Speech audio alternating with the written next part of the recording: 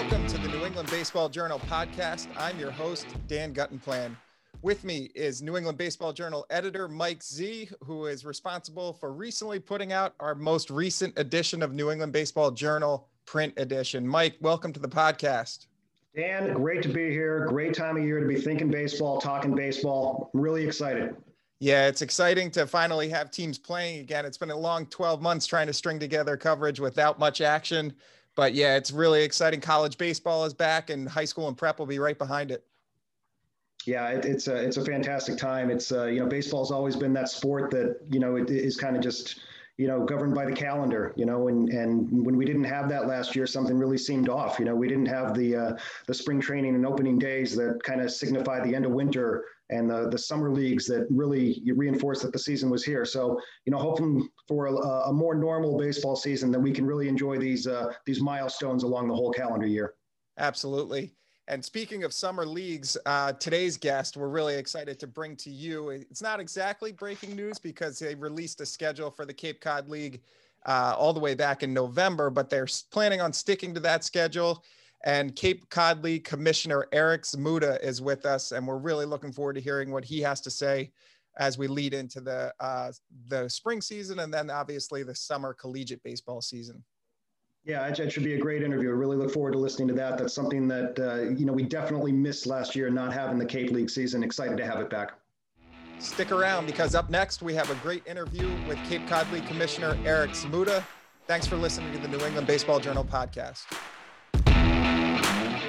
Are you serious about playing your sport in college? Do you need a flexible education that allows you to maintain your practice and competition schedules while also preparing you to succeed at the next level? You should check out the University of Nebraska High School. UNHS is accredited and offers more than 100 online courses, including NCAA-approved courses to protect your academic eligibility. Students could earn a UNHS diploma or take a single course for transfer credit. Courses are college prep, self-paced, and available 24/7, 365. Enroll anytime and take up to a year to complete a course. Visit highschool.nebraska.edu today. The winter edition of New England Baseball Journal is being shipped to subscribers, and the digital edition is available at baseballjournal.com. The cover story for this edition focuses on the top 3 pitching prospects heading into the 2021 MLB Draft. Wake Forest junior Ryan Cusick tops the list after spending the fall season in the Wake Forest pitching lab grooming his 100-mile-an-hour fastball. North Andover native Steve Hajar, a redshirt sophomore at the University of Michigan, could make a leap into the first round after making just 4 starts at the college level due to an ACL tear as a freshman and an early end to the 2020 season due to the pandemic. Virginia junior Mike Vassell could also boost his stock after an injury-plagued start to his college career. He was considered one of the top high school prospects in the nation out of BC High. Also in the winter edition, we have college previews for D1, D2, and D3 schools. We ranked all of the top teams and players. And we have prep and high school previews for all of the conferences around the New England region. Visit baseballjournal.com to view any of those stories. I'm excited to welcome our guest today, Cape Cod League Commissioner Eric Zmuda. Eric, thanks so much for joining the podcast. Appreciate it, Dan. Thanks. Happy to be here, man. Yeah, I'm excited. We saw an email go out. I'm on the Cape Cod League newsletter, and I saw an email go out March 11th that said, you're expecting to come back this year and his schedule's all set. What do you expect the season to look like right now? Well, I'm sure everybody knows and everybody's gone through how it's going to be different than normal. And we hesitate to use those words normal these days, but we're going to try to make it as normal as possible. We're going to be very excited to have a full season. We're looking forward to any more updates from the state, local health officials, and some of the good news we've gotten in the past couple of days from the federal level about how people will be more eligible coming into May for vaccinations. That'll help us as it comes to planning for our COVID-19 policies and procedures. We have something in place now, and it's put in place as to what we expect for right now. But we hope that as more updates come forward, we can start to ease some of those restrictions as it comes to testing, vaccination, any requirements or desires that we have for the players coming in, but also for our coaching staffs, for our host families. we want to try to keep everybody as safe and as comfortable as possible and still try to get into that normalcy, hopefully, this year. It's coming at us rapidly, so we're just going to try to adjust as best we can and have our season and look forward to getting back onto the ball field in 21. That's great. Yeah, I don't know if you heard the last podcast. I had Peter Gammons on, who, as you know, is a great ambassador for Cape Cod League Baseball. And he talked about kind of the personal loss he felt last summer when he wasn't able to go to games. What do you think it'll look like for fans? Do you have any sense? It's a little bit different than going to a major league stadium where you have people sitting together, but what do you think it'll look like? Well, as you've probably been down there, Dan, and Peter's probably mentioned to you too that, the Cape League in and of itself is kind of that Norman Rockwellian feel. It's just the fields are there. They're high school fields that we share with the local communities, and we get them as in shape as possible. We kind of get them A1. All 10 fields are the pristine condition we can put them into for our players because they deserve that. Our fans deserve to see that, and they can just line up and set their chairs and sit on the picnic blankets and watch baseball and enjoy the Americana that is the Cape. And it's amazing to see that. We won't see probably the 100% capacity that we wish for, but whatever we're going to be allowed to have with the social distancing and the masks still being required, I'm sure, whether you're vaccinated or not, you want to put them into place to feel comfortable to get back to that feeling of watching the game and enjoying just being at the field with your family. Yeah, absolutely. And you would think that would be easy enough to do for fans to kind of space out and still be able to take in the great baseball that you always have on the Cape. In terms of the players, we know that it's the best summer league baseball experience for college players, and it's some of the guys that end up getting drafted in the first round and end up playing. There's a long list of guys who have gone on to play professionally. Have you had any change, or do you anticipate any change to the geography of where players are coming from this year because you're staying with host families? Do you expect it to be more New England players?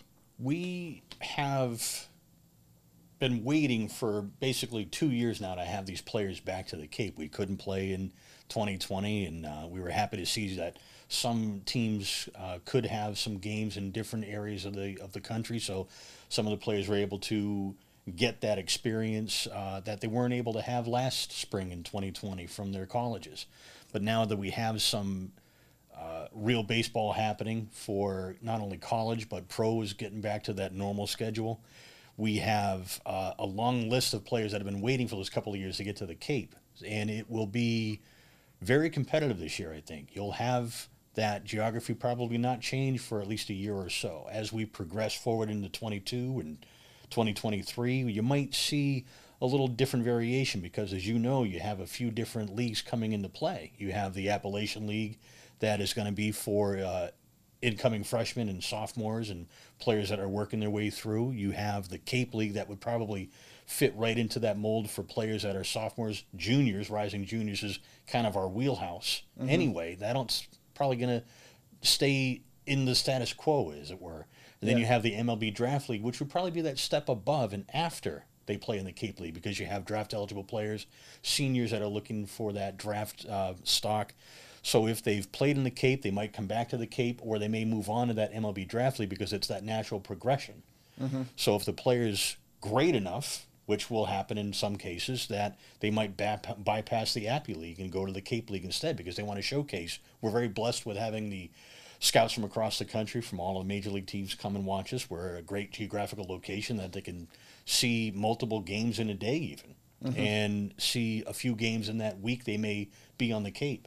Explore the atmosphere, enjoy the Cape for what it is, but really get to those games and enjoy some of that pregame, some of the batting practice, some of the infield, outfield, BP, warm-ups, and then to the game itself. So they're looking for that starting pitcher. They're looking for that star player, that corner outfielder, and on and on and on and on. So the Cape is very unique in that aspect. We're happy to have that. We're blessed to have the players come to see the scouts and the coaches, try to get them to progress and be prepared for their future careers.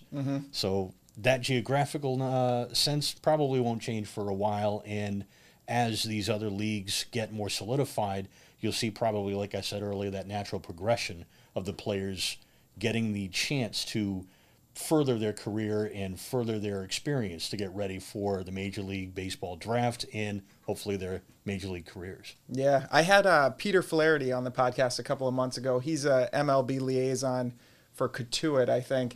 And what can you share with us the process? Say you're a guy, like you mentioned, going into your sophomore, junior year, you want to play on the Cape. What is the process of getting selected? How do you earn an offer? Well, you have, like I said, a lot of the coaches are here in the Cape and have been around for a while, so they've developed a lot of those connections. Yeah. You have some assistant coaches. I was happy to be the Falmouth GM for half dozen years, and to be involved with that, I'm more of that, talking about your wheelhouse. My wheelhouse is administration. Yeah. They have a coach in Falmouth, Coach Trundy, has been around for 20 plus years, so he's developed some deep roots nationwide. He'll have assistant coaches that have moved on to different atmospheres, but he's developed those roots with them. And wherever they go to, you have that relationship that's, listen, hey, I got a guy for you, coach. I got somebody that I know is going to be a stud for you coming up, and I think you should keep an eye on him and put him on your list. And those coaches move on to different colleges, and those coaches introduce the head coach to Coach Trundy, for example, and you have that same happening throughout all of the teams. You have Coach Shapiro in Bourne, you have Coach Roberts in Cotuit, Coach Pickler in YD, and on and on and on. Shivik, Holiday, everybody. So these guys have these relationships nationwide, and that's how they build their rosters year in and year out. Now, your experience with the Cape League, you mentioned you were a GM before commissioner. You were also a host family. What is that experience? Because I saw on your website that you're looking for people who are interested in hosting. What was that experience like, and what can people expect who commit to doing that? That's a department that I'm still very passionate about, because we are still a host family. We host for Falmouth players still. We got involved from 2009 going into 2010. I get home from work one day, my wife says, hey, guess what we're doing? I said, oh, I don't, going on a trip? She goes, no, we're going to refinish the basement. I'm like, oh, that's awesome. We can have some kind of a, place to, rumpus room, or are we going to have like crafts, or what are we going to put? No, we're going to put ball players. What? What are you talking about? So, we want our son to be a bat boy. I'm like, oh yeah, that's pretty cool. So I talked to the people involved with the Falmouth Commodores, and they said, if we want our son to be a bat boy, it's really cool that maybe we could get him higher on the list if we, commit to being a host family. She was being reeled in like a fish. We always need host families. We always need bat boys and bat girls for the program. So she was really just kind of reeled in, but then excited because we can be connected that way with our community, get the ball player in from out of town, and just get an experience. Maybe we can get like this exciting college player and he'll be a pro sometime. That's actually turns out to be a small sliver of it. Because the first player we had was a kid out of Miami, Victor Gomez. He was a temp player, came in for about a week or so. Became a part of the family in less than 12 hours. Our daughter was very little at the time. She never saw him. She would go to sleep before he came home from the field. He would be sleeping in when she would get up and go to school. She was in elementary school back at the time. And they would write little notes to each other. And she got connected that way with him. She saw him sometimes at dinner once or twice if that opportunity pulled up, but she barely saw him if ever. My son got to know him very well. We got to know him very well. My wife started talking to his mom. What does he like? What does he need? He became part of the family so fast. He left that week later, got me a Father's Day gift. It's like, oh man, I don't know, this will be, how can you top that? Yeah. We're so upset that he's leaving. It really was like a heart-wrenching experience. Like, why you live with you're our family? But we stay in touch with him still. My wife gets Christmas cards from him, from his mom still, and talk to him once in a long while. That social media connection. Huh. And then we had more ball players that year, and just every single one of them. We've been to some players' weddings. We have, as my wife terms it, host grandbabies now. So it's just the players that we've had, probably, whether it's 10 players, permanent players in and out, for the season, we've had probably about 20, 25, 26 different kids in and out of our house in the past 10 years. And we've enjoyed every single one of them. They are incredible players, incredible people. Yeah. And the commitment that they put forth, we are there to help them become comfortable, enjoy their time on the Cape, enjoy our family, enjoy the experience, and just focus on playing baseball. This is their last chance to really just relax, play the game, and get that experience and get the comfort level if they want to work on something, whether it's, a different swing, or, maybe I'll get an out pitch or something I didn't have in college or something. But that's part of the experience. The rest is just being with the host family, relaxing, enjoying your time off with them, going to the beach, going on the ferry over to the vineyard, just relaxing out in the backyard. Just something to really connect. And we've had that blessing. Like I said, we have our daughter, our son, who's now graduated from college. He lives up in Maine. And the experience that they had with these players, they're all part of the family still, and we look forward to having more family members join us as the years come. Our daughter is a senior in high school now, and she's talked about, I can call these players up, I can talk to them on social media, I can ask them about, hey, what do you think about this region, what do you think about this school and that school? She's picking her colleges right now. She's about 8 or 9 different acceptances, and she's kind of running through them, what about this atmosphere, what do you think about that? So that's just part of it, but that's part of that family experience. She's not talking to them about baseball anymore. She's talking to them about life. Yeah. Because that's her summer brother. Yeah. And they are that important to us. And we need host families for the Cape every year. They talked to my wife and got her involved, and we did not realize how much we would enjoy that portion of it, that department, like I said. Mm-hmm. Everything else came after. And you'll find this story probably repeated throughout the Cape League. Everybody gets involved in some way, whether they volunteer, whether they become a host parent, whether they become just, somebody who's taking some tickets at the gate, which we don't do tickets. It's just giving them, some paperwork. Here's the schedule for the next week. Here's our batting lineup for today. And, here's our yearbook. Thank you very much. And it's all donations at the gate. Mm-hmm. So those people come to volunteer and do something like that because they want to see the people come and enjoy the game. That's what they enjoy. And then all of a sudden, I had the GM come up to me a couple of years in and say, hey, you want to help me with some paperwork in the off season? I didn't realize that was assistant GM. Mm-hmm. A little naive of me, too.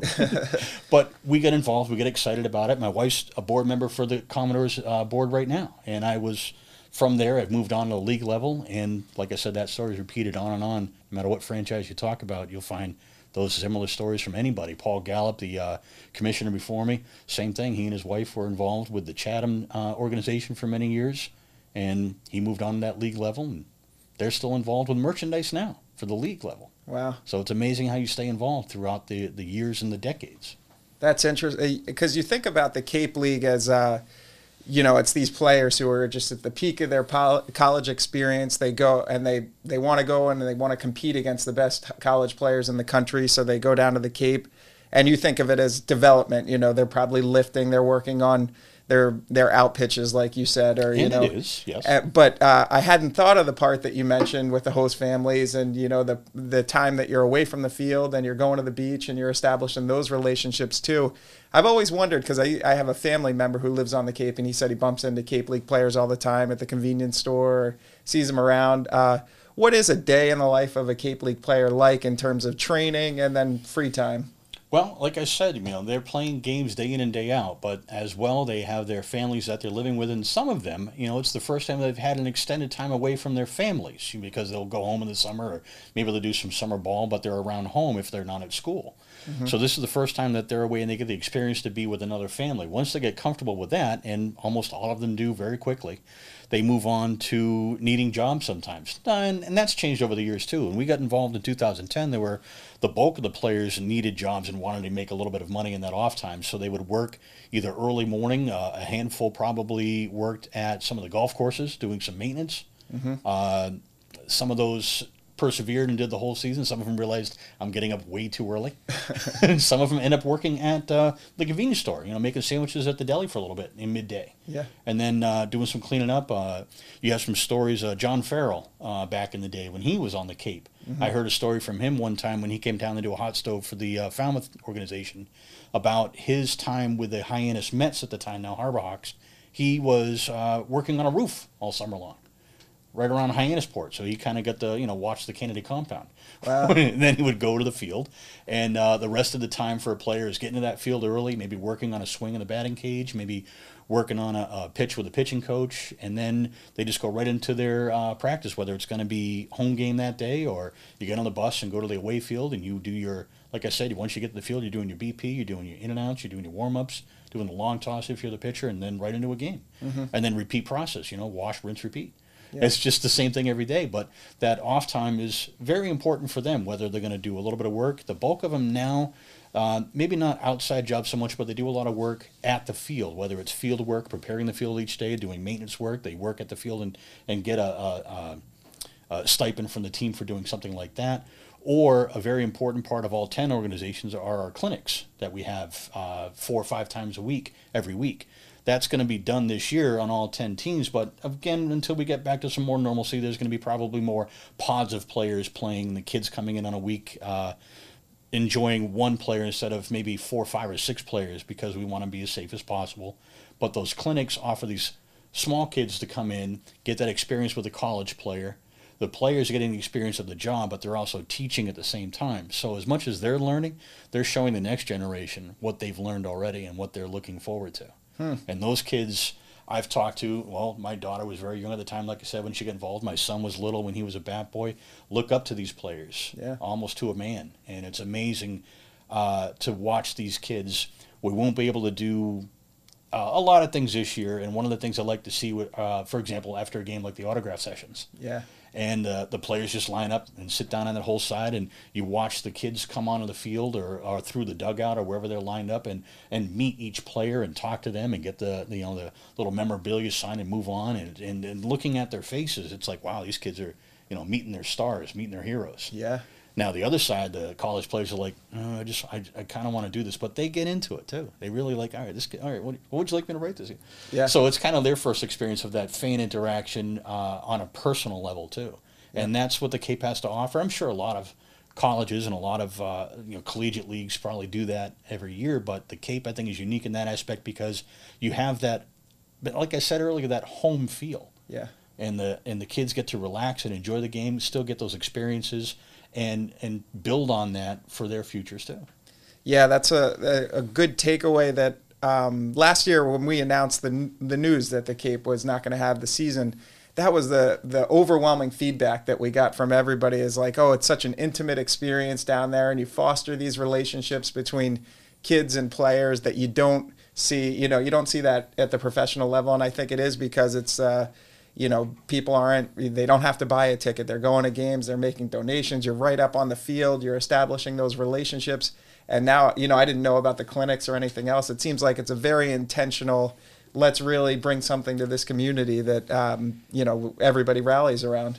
And we want to be as part of the communities as possible, as much as we can, whether it's the clinics, whether we do our scholarships for the high school graduates, the kids coming out of high school moving on to the next step.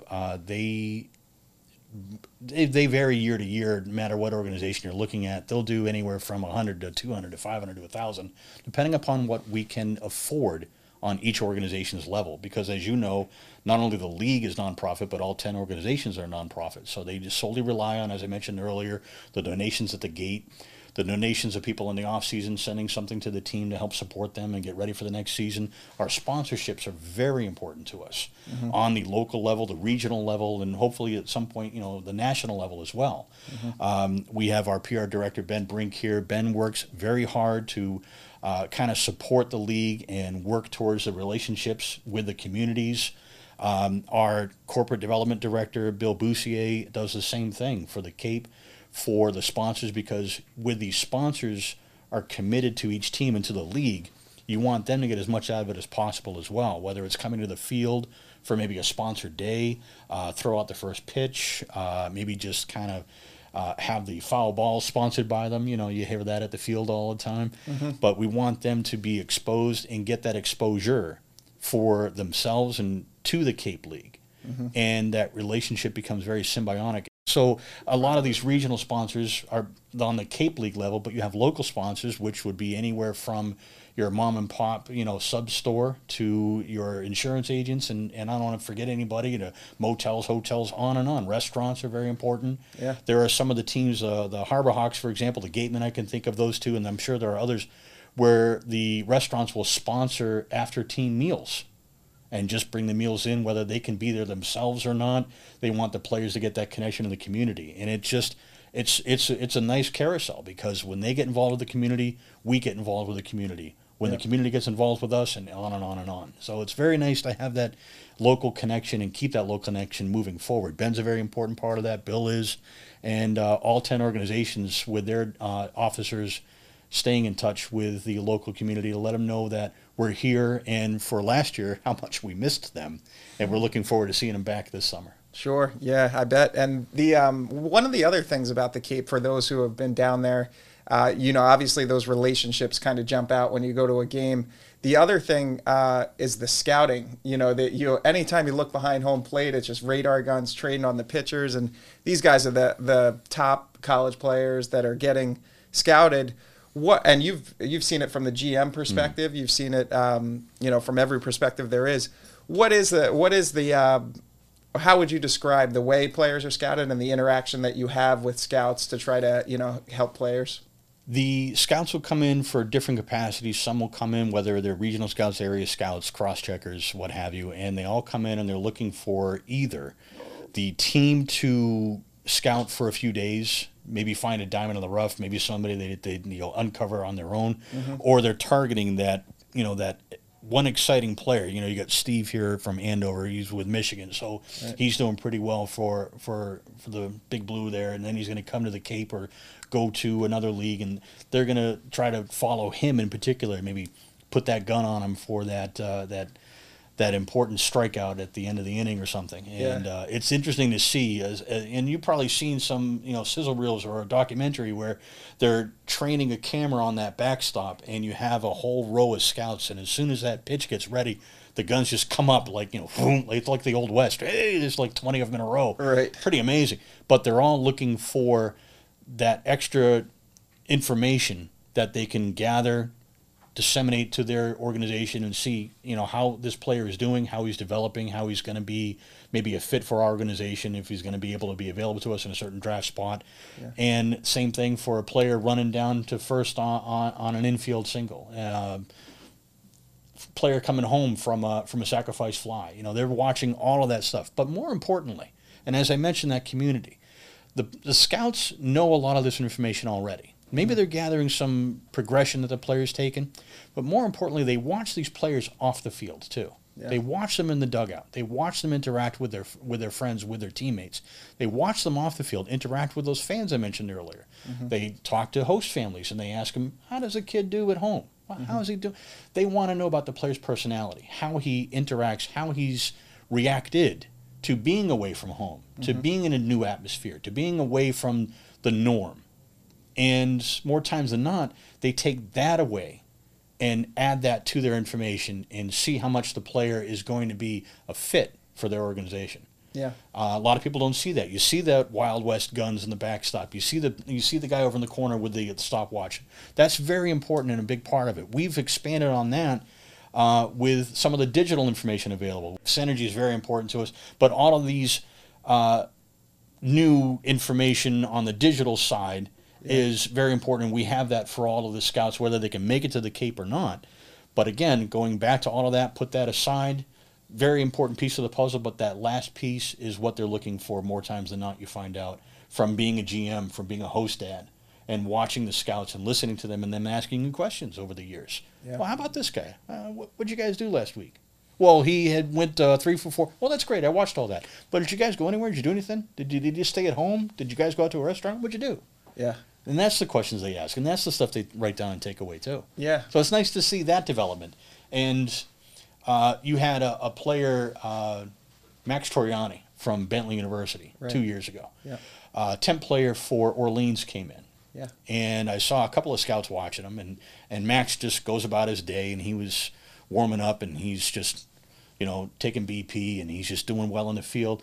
And if you look at his stats, he outperformed anything. He earned a permanent spot on the Firebirds roster, and he became one of the finalists for most valuable player for the league that season. And he opened up the eyes. But as important, watching him off the field. I saw him a couple of times in Orleans, but I talked to a couple of scouts over the time too, and how much they were impressed by his demeanor. Yeah. And his reactions and interactions with fans and people around the field. So something like that, I encourage, and I support, and I hope Max is going to just keep doing well. it slips my mind where he's gone on a postgraduate, but I just saw an article the other day, a quick little blurb about how well Max did in the game for that team. I wish I could remember the name of the team right now. It's escaped me. Yeah. Is he at Sacred Heart? No. Yeah. No, not somewhere in Carolina, I think maybe, but Oh, okay. I could be wrong. Yeah. But again, he's doing well at that level too, and I think somebody like Max or Max himself is going to have that success because he has that well-rounded experience of the Cape, and for himself too. He's a very mature young man, and I look forward to seeing many more examples of that, in seasons to come for the Cape. Yeah. I know you have a lot of other questions, but it's been in my mind, and I've only told a couple of people this, but I'll tell you very, very personal, Dan. Okay. I've been disconnected with the Cape and with the baseball because of our cancellation last year. I've done a lot of that admin stuff because I stayed in my wheelhouse, but I've become more insular, and I'm like, it's just. But I'm very encouraged this year with some of the positive updates we've had, with some of the meetings that we've had on the Cape level. There's still a lot of debate going on about how we're going to keep everybody safe and happy. Mm-hmm. Money is a big issue, as it always is for nonprofits. Sure. We're very concerned about the cost of certain things. What can we do? How are we going to do this? What can we do with that? And those discussions are ongoing. But we want to get back to the field, get back to baseball, and that first crack of the bat, Dan, as soon as I sit on the field, as soon as I'm standing behind there, socially distanced, of course, and being safe, but watching the game, because baseball is one of the probably the safest sports we can play in today's environment. Yeah. You don't have that close connection too often, and when we do, I'm sure the players will have to wear their masks when they need to, things like that. But being at the field, hearing that crack of the bat, hearing that pop in the glove, as soon as that kid's hitting like 95, 98, 99, and it just blows by the batter and just pop right. Oh, man, I'm telling you, just that feeling alone is what I miss. Yeah. So I'm very excited about that. That disconnection was discouraging, but I've had a lot of support from my family, a lot of support from the Cape League organization, and everybody's just trying to support each other and get through this time. So it's been very nice to have that. It's been difficult personally. Yeah. But I'm very happy that we've gone through a tough time together and getting back to some normalcy. Yeah. We'll see, but I hope so very soon. Yeah, no, hopefully we're only a couple of months away from hearing that crack of the bat that you talked about. You made some really great points there in terms of from a scouting perspective. You do hear scouts like, I talk to them all the time, and they're, what is this kid? What is he doing after games? How does he interact with teammates? And that is an important part. They want to know about the character because they see what you see on the field, but they want to know what you're seeing that they don't see behind the scenes. So that was a great point. And I think the Cape the Cape League is such a great indicator of how these players will do as professionals, because it is the first time they're living away from home. They're in charge of their own diet. Mom and dad aren't around. It's like, they're living with host families, but the rules aren't the same as they might be at home. And are these guys going to be disciplined while they're competing against the best players and really take advantage of that opportunity? It was a great point. I was on the Cape Cod League's website, and you did a battle of franchises and kind of all-time Cape League and some really fun stuff here in the last few months. And it's just, when you look at those names, the guys that have come through the Cape League, it's just remarkable. You got Nomar Garciaparra and Frank Thomas and Carlton Fisk and all those guys. Who are some of your favorite players to watch over your years following the Cape League? There's quite a lot. And I'm going to dismiss some names only because being the host dad, that bias is always coming into play. Right, yeah. So we've had some fantastic players come through the Falmouth organization, but through our house alone. Kevin Crone, you see Jay Crone, for example. He played in the Cape League before Kevin. Sure. Kevin stayed at our house. He was a TCU guy. Very, very big fella, but very kind, very friendly, very caring, and very passionate about his game. He was in the Diamondbacks organization, came up on the major league level as well, and now I do believe he's in Japan this year. Okay. But to watch him play has always been a joy. Many, many others. Kyle Zimmerman, a kid from Wayne State, just a very, very wonderful player, a good pitcher, is no longer in baseball. He's Upper Michigan right now, living with a family, raising his kids, and just a joy to watch him play, but enjoy to see him as a person as well. More recently, from Texas A&M, Zach DeLoach came in 2019. And everybody, if you read a bunch of his stories, he talked about had a tough time at college. He had a tough year. He came in, but I think we were a small part of that as a host family. But that comfort level got him to go to the field and do a hard reset. He sat in the batting cage with with one of our assistant coaches in Falmouth, and worked through just a little change in the swing and how he approached the at bat. Then all of a sudden, boom, he took off. And now he's in the Seattle Mariners organization. He's doing really well there. I know last year he got to play a tiny bit, but it was tough, and then he couldn't play. But he's working forward, and I can give you many, many names, many, many players, but it's more of that experience of watching the player and how well they do. And that's repeated through all 10 organizations. Dusty Baker's son was with Wareham a couple years ago. I enjoyed watching him on the field, how quick he reacted to many parts of the game, but I saw him off the field a couple of times too. I talked about Max Troiani. Those types of players I really enjoy, whether they're nationally known or like a local diamond in the rough that works their way through. Yep. Talking about Kyle, like I said, same thing. A kid from Wayne State. Big deal. Yeah. No, it was a big deal because he got to go to the Cape. He got to have the experience. Whether he's still in baseball or not, he did really well. Not just in my eyes, but a lot of scouts thought he did really well too. Yeah. And sometimes it works out. Usually it works out. Sometimes it doesn't. So you see a lot of these players work their way through, and then just how they end up living their life. And the Cape League was part of that experience to help them get ready for the next step, whatever the next step is. Hopefully it'll be with a major league career. Sometimes it's not. We have a player from Dallas Baptist, Matt Deuce. Great kid, great catcher, great hitter, out of baseball.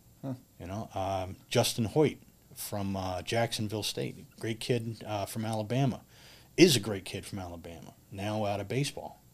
But all these kids, I'm talking about my host kids, our family, our boys. Yeah. But to see someone like Kevin do so well and proceed through that, to see a lot of these players work through there, I just have that personal connection, so it's tough for me to say, I'm watching that guy. Yeah. But you have Reese Hoskins. He played for Falmouth a few years back. Now he's, starring for the Phillies. Yeah, yeah. Exactly. You have, just on and on and on. You have Kevin Newman with the Pirates organization. Fantastic middle infielder and a great guy. He's actually just been inducted to our Hall of Fame. He's going to be part of the 2020 class that will induct in 2021 because we couldn't have it last year. Right, yeah. Thanks for reminding me, Dan. No, but guys like Reese, guys like Kevin Newman, fantastic guys, but great players as well. Yeah. So for my time, I think I would put those guys near the top of the list, but I'm always going to continue going back to that host family and talk about Zimmerman and talk about Deuce and talk about Hoyt and talk about all these other guys and talk about Zach. Sure. That's doing well, and talk about Crone. And it's just, they're all amazing guys, and Yeah. I'm glad that they're part of our family. Yeah. But more expandedly, you have the whole Cape family too. This is what I have said when I was the GM. Once a door, always a door. You're part of the Commodores organization, but once you've been in the Cape, you're always part of the Cape. Once you've been in the Cape League, you are the Cape League, no matter where you go. Yeah. And a lot of these guys you've probably read about too, and how much they talk about their time on the Cape. And what they remember, and probably one of their fondest memories of their lifetime was that summer on the Cape. I was actually reading a story yesterday about Kyler Murray, who's Arizona Cardinals quarterback now. Harwich Mariners. Yeah, he was a great player on the Cape too. Now you had mentioned an adjustment a player made to his hands, and then really went kind of caught fire that summer. And I know you've done some coaching at least the Little League level. Little League into Babe Ruth. Yeah. I had an assistant coaching position in a couple of different spots, and a great coaching staff at all levels to make me feel like I knew what I was doing. Yeah. But the most, I think, favorite memory was on that very beginning Little League level, and just going through the basics with a kid. Okay, this is how you stand on the mound. Yeah. No, put your foot here. No, when you move, you point your foot towards the plate. Oh, and to see that's repeated in the clinics with our college players with the kids. When they teach the kid a certain stance, when they show the kid the right way to grasp, to grab the ball and hold the ball and grip the ball a certain way and throw it with the follow through, and to see the sudden improvement. That's what I felt as an assistant coach briefly on that Little League level. Like, hey, I do know what I'm doing a little bit. This is kind of cool. That coincided a lot with my son moving through, Pony League, Little League, Babe Ruth. So I was able to follow him in his career too. Catcher, first baseman, really good kid, really good player. I thought he had a chance too. Maybe as a dad, I was a little biased. I don't know.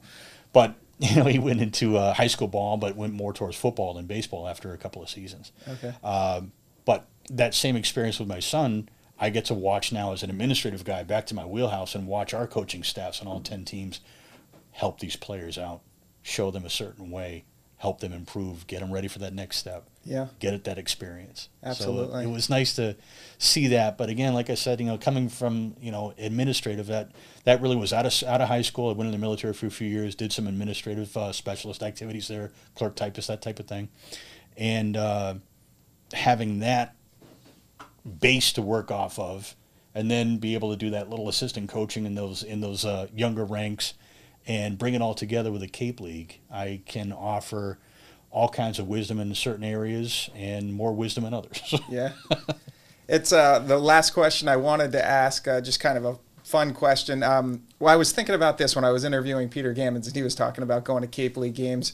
You must, if you love baseball and you're on the Cape, you probably get yourself to a game.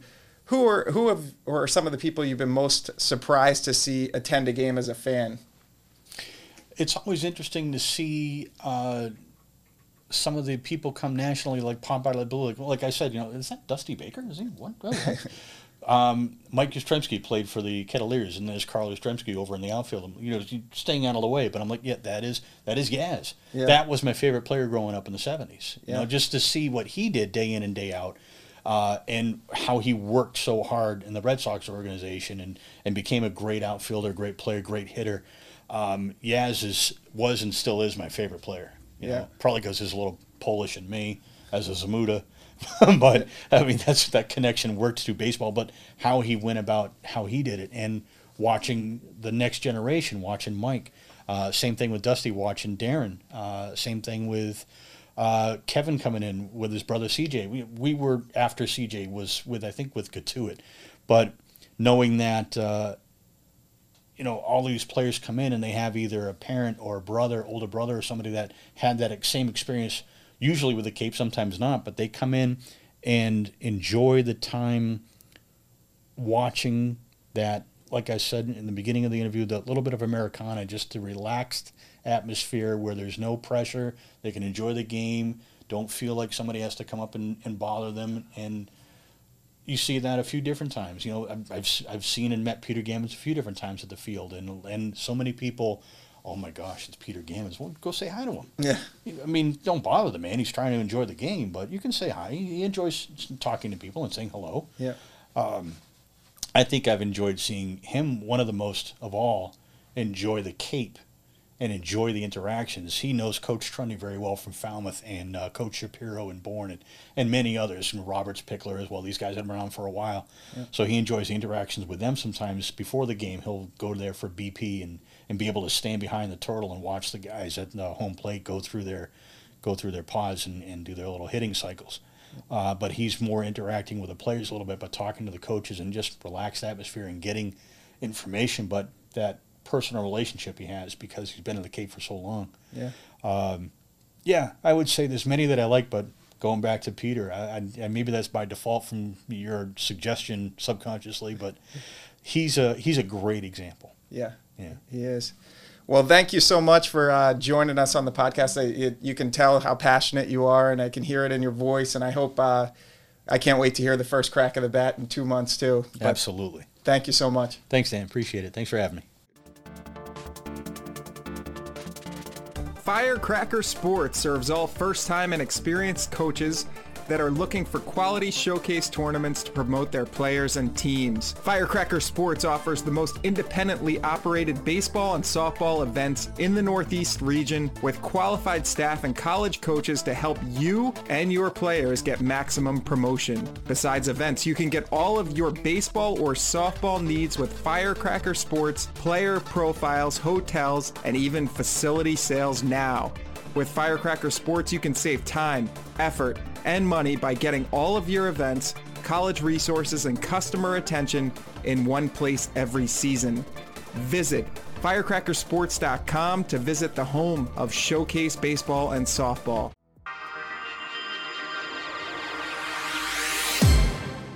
Wow, that's great stuff from Eric there. What a great interview, and what a great tease ahead to the summer that we're going to have with the Cape Cod League. You know, Dan, what's your biggest takeaway from the stuff you guys talked about?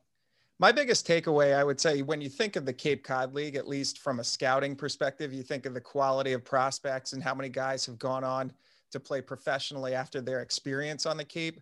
But what Eric really touched on as commissioner of the league, a former host family and a former GM, is the relationships that the players form and how close they get to be with little kids who serve as bat boys or stick around for autograph sessions or take part in their clinics.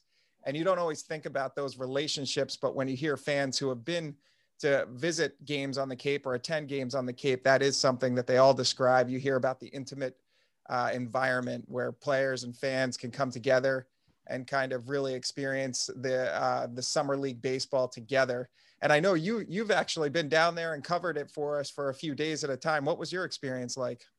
Yeah, I totally agree with what you said. It's a setting for, not just a setting for top prospects, but to have so many prospects in just a condensed area where, you know, scouts and fans can drive and see, you know, several on one night or during maybe a family vacation during a week. You can see everybody. It's a great atmosphere for baseball beyond just the talent of baseball. I mean, the tradition, the memories, it makes you think of your family vacations when you're kids, you know, your walks on the beach with a girlfriend in Wellfleet, you know, playing catch with your son. It just all seems to come together in the Cape League. And that was one thing that was really missing a year ago. I'm glad we have it back.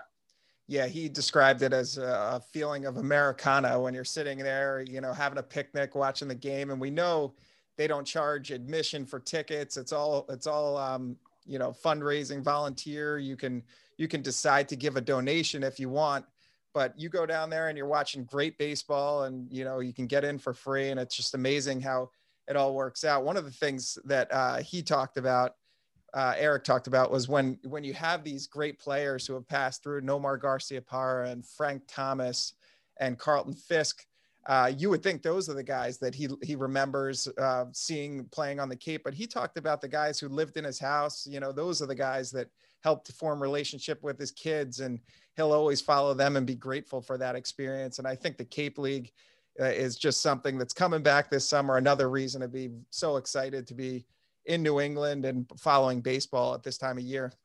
Yeah, I know as a journalist, as a reporter, it's an assignment I was always angling for, you know, whenever the situation arose, whenever we had, you know, prospects from our coverage area, you know, playing down there, I'd, you know, find a way to spend a few days on the Cape and spend some time with each of them, talk to their managers, you know, see some games. It was always a highlight of the summer.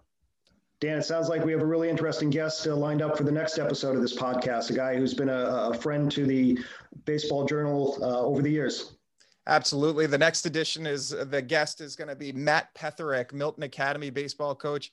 He's been there for 13 years, so he can compare how the last year has gone in comparison to the previous 12 during a pandemic. And then also Matt has 4 college commits this year, 3 at the Division I level. He's got a BC commit. He has a Harvard commit as well as a Northeastern one. So he can tell us what those players have been doing to try to get recruited and boost their stock in the last year.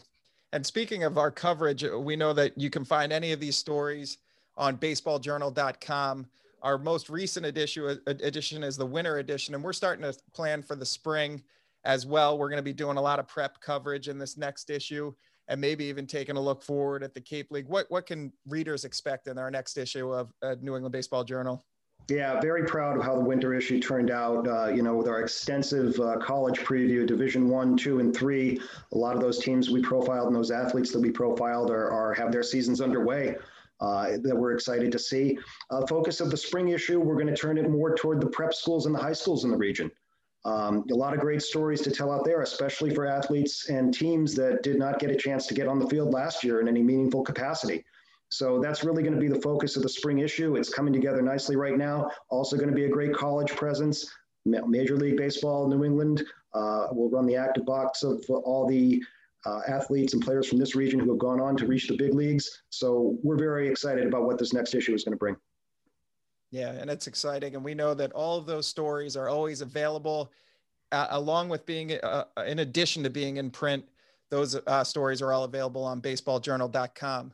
The New England Baseball Journal podcast is available on Spotify, iTunes, Stitcher, and any of your preferred platforms. If you like what you hear, subscribe to the podcast and give it a 5-star review. Follow us on Twitter at @NE_baseball to find any of those stories as they're posted. The New England Baseball Journal podcast is a Siemens Media podcast.